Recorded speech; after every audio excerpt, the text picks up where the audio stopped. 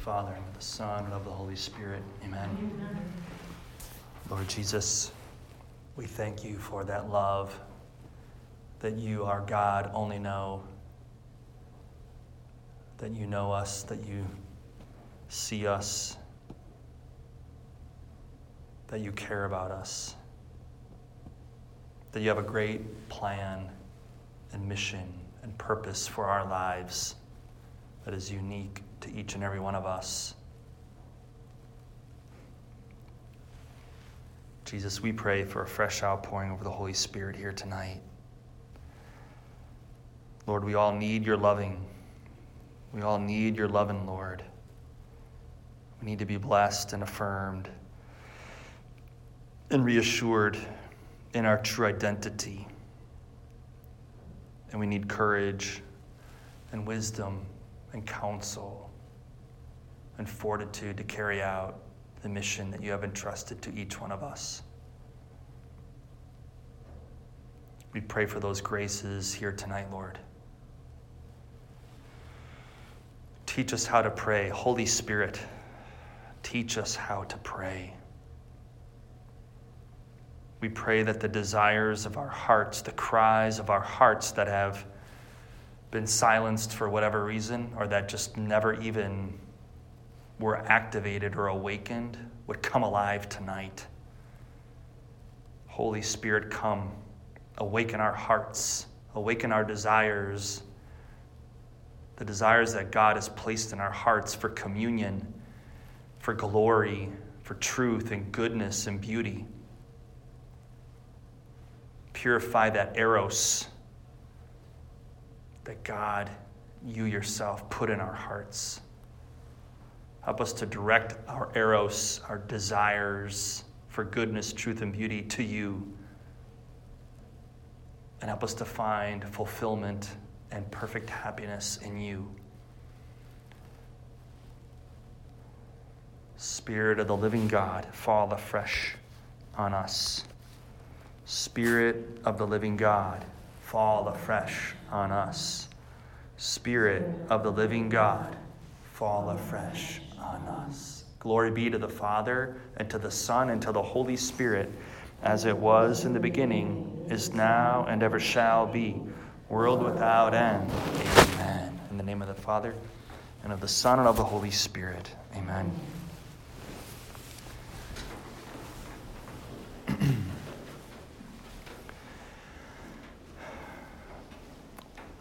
A reading from the Holy Gospel according to John, chapter 16, verses 1 and following. Jesus said, "All this I have told you so that you will not fall away. They will put you out of the synagogue. In fact, the time is coming when anyone who kills you will think they are offering a service to God. They will do such things because they have not known the Father or me. I have told you this so that when their time comes, you will remember that I warned you about them.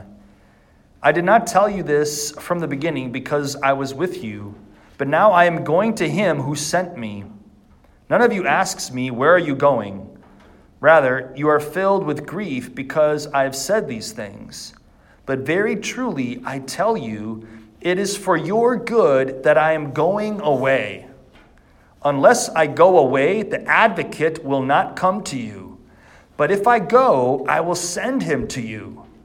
When he comes, he will prove the world to be in the wrong about sin and righteousness and judgment.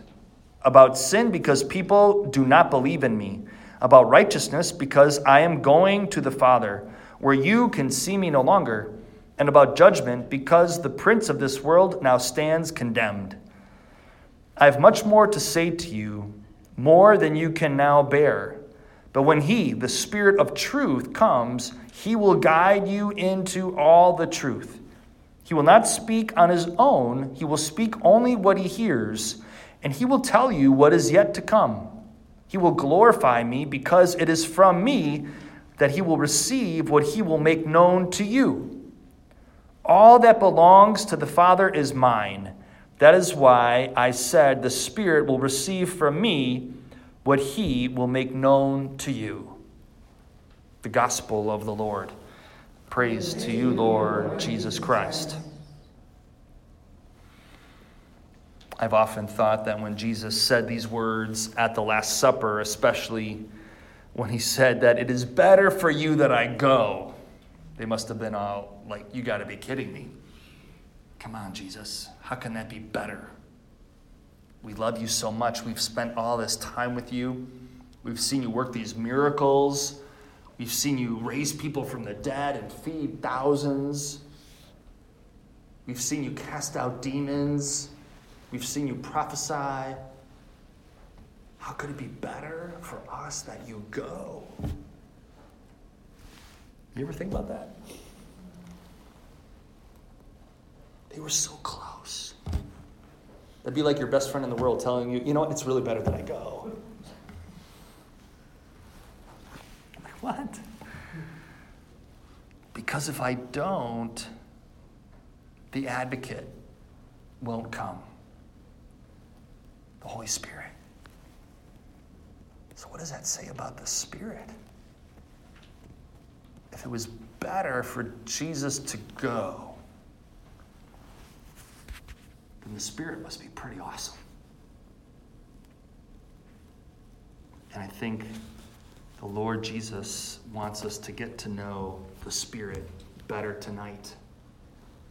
The Spirit of truth, the Spirit of God, who leads us into all truth, who reveals to us the Father and the Son.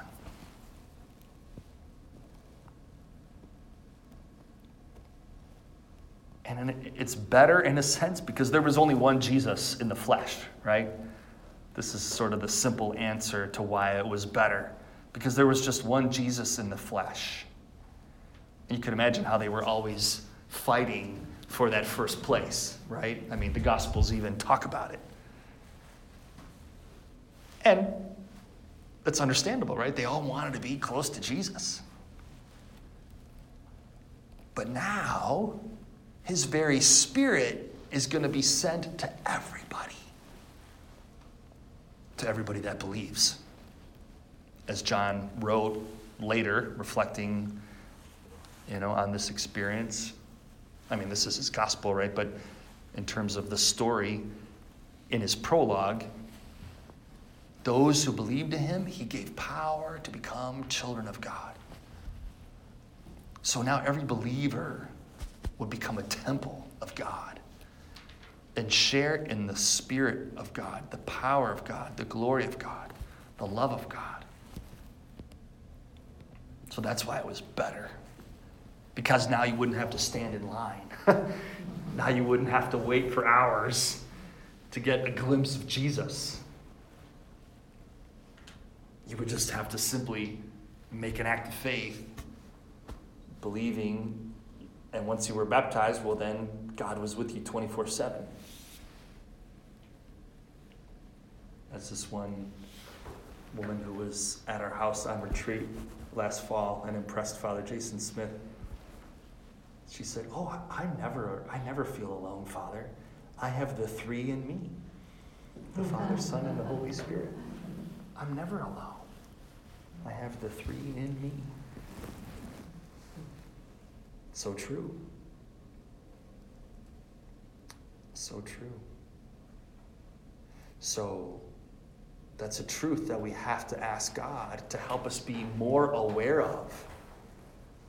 Holy Spirit, help me to be more aware of your presence in me, of God's presence in me.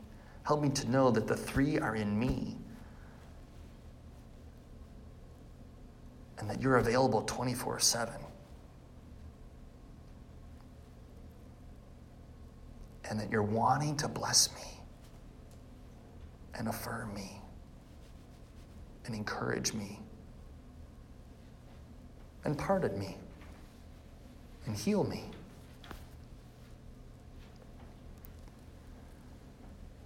But here's the thing I think that many Christians don't realize, and that is that the risen Lord Jesus wants to live his resurrected life through you and with you and in you. And he does that through the Holy Spirit. another reason why it was better from Jesus' point of view. Because he's like, now I'm going to have millions of disciples performing miracles all over the earth. You're going to set the world ablaze. And that's why he would say elsewhere in the Gospels, right?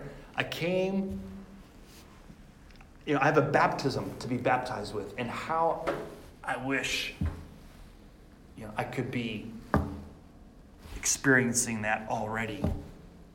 Because I came to set the world ablaze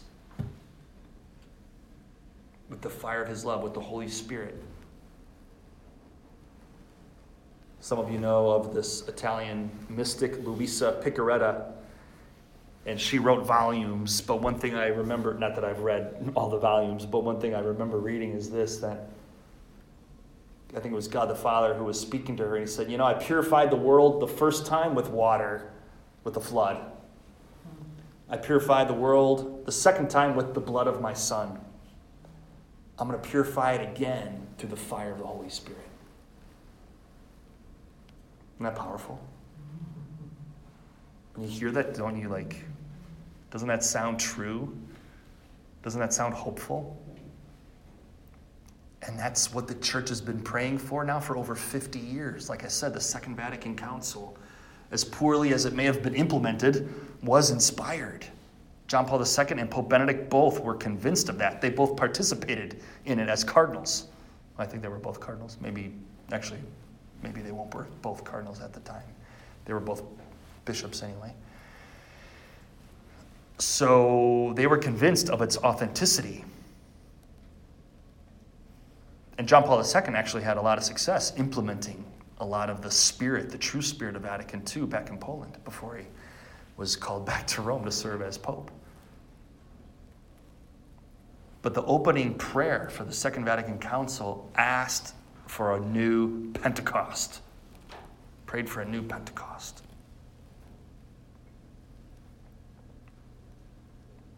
So you as a Christian, remember what that means. That means you are anointed, because the word Christ means the anointed one, right? So as a Christian, you are an anointed one, in the anointed one, par excellence. So you have been anointed with power from on high, and this divine person lives in you and wants to speak through you and act through you. He wants to bless through you. He wants to transform you, first and foremost. He wants to transform you. He wants to consume you in the fire of his love. I think it's John of the Cross who uses that analogy. I think we all like fires, right? A beautiful fireplace, a real wood-burning fireplace, right? And what happens to the wood? You ever notice that? It gets consumed by the flame. And at some point you really can't tell, is that the log or is that the flame? Or where does one start and the other end, right?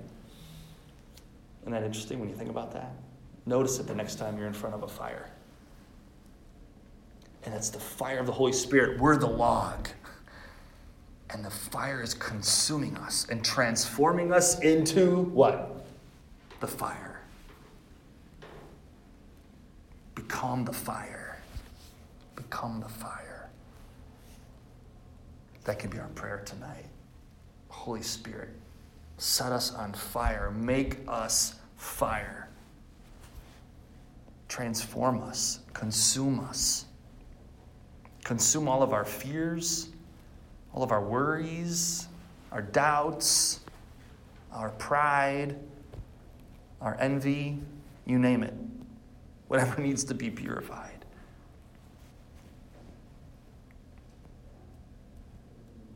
And give us new courage, new boldness. I like to point out that in Acts chapter 4, after Pentecost, because Pentecost is chapter 2, but then Peter and John start to suffer some persecution. They get arrested, they get reprimanded, they're eventually released, In Acts chapter 4, they're gathered together again. Maybe we should just read it. Let's read it. Acts 4.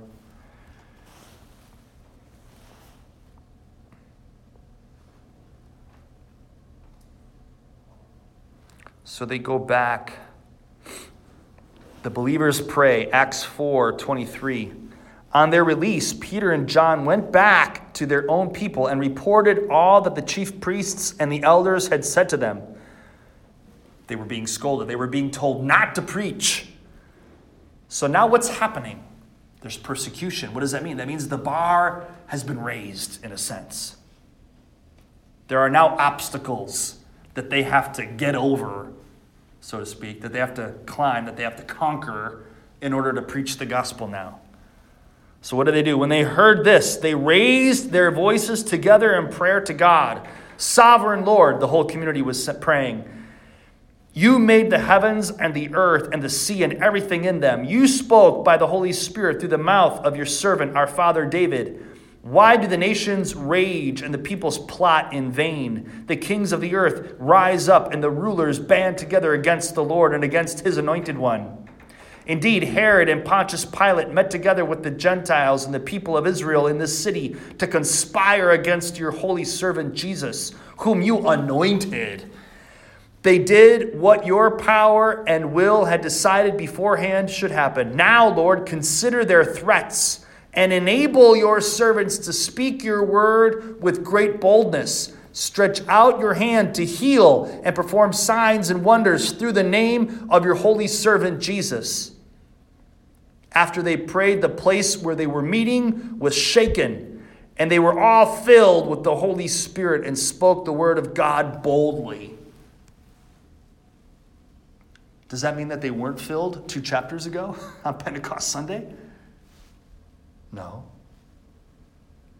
But since that time, again, the bar had been raised. So now they need more.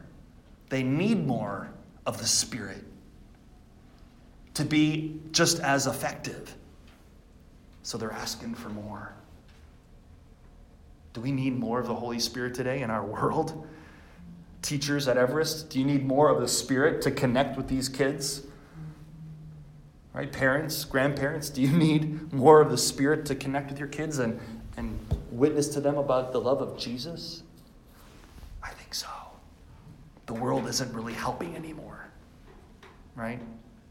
There's not a whole lot of collective peer pressure. So we need more. We got to ask for more, because you don't get what you don't ask for. So you got to ask. Some of you have commented to me about that today. I never thought to ask for that. I never thought to ask for myself. Well, here are the apostles and early disciples modeling for us.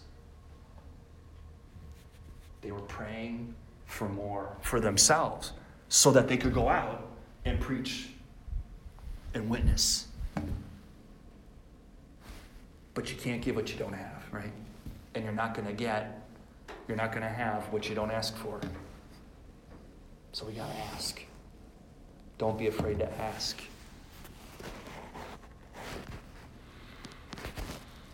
So let's pray for a greater relationship with the Holy Spirit. Let's not forget that he's God too.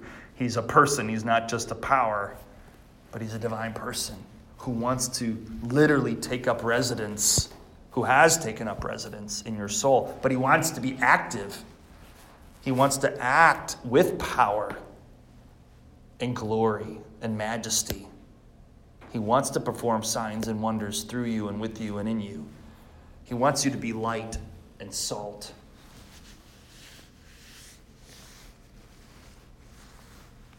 Each and every one of us is desired and wanted and chosen by God for a purpose. God needs all of you. Like I said early on in our retreat, if you're on this retreat, it's because God is really counting on you. He believes in you. You may not believe in yourself, but God believes in you. He arranged for you to be here this week because he's very interested in your transformation, in your holiness, in your wholeness. But he's also counting on you to be that light and that salt. He needs you. His mystical body is crying out for you. His thirst continues to echo in so many people who are so lost, so confused, so hurting. I thirst. Let that cry of Jesus coming from the mouths, coming from the hearts of so many people that you all know. Some of them live under the same roof that you do. So let that cry touch your heart and inspire you to keep asking for more. Jesus, give me more compassion. Jesus, give me more patience. Jesus, give me more wisdom and understanding and counsel so that I can speak words of life to my brothers and sisters, to my sons and daughters. I want more. And if you don't have that hunger, ask him for that hunger tonight. God, increase my hunger, my thirst. Jesus, let me share in your thirst. I don't know if you know this, but in the chapels of Mother Teresa, have you ever seen that? Right here on the wall, next to the crucifix, in every chapel that the Missionaries of Charity have, big bold letters, I thirst. It's just painted. It's kind of gaudy, I guess, right? No interior decorator would recommend it, but Mother Teresa doesn't care about that, right? I thirst. And she let that thirst of Jesus become her own. And so we can ask for that same thirst. And with that thirst comes a desire for more wine, right? More Holy Spirit, that new wine. So with that, Jesus, continue to bless us here tonight. Continue to pour out your Spirit. Increase our thirst. Jesus, may we share in your thirst for the salvation of souls, for the healing of hearts, for the unity of the body of Christ. As you prayed over and over again at the Last Supper, may we be one, Lord. May we all be one in your love through the Holy Spirit. Amen.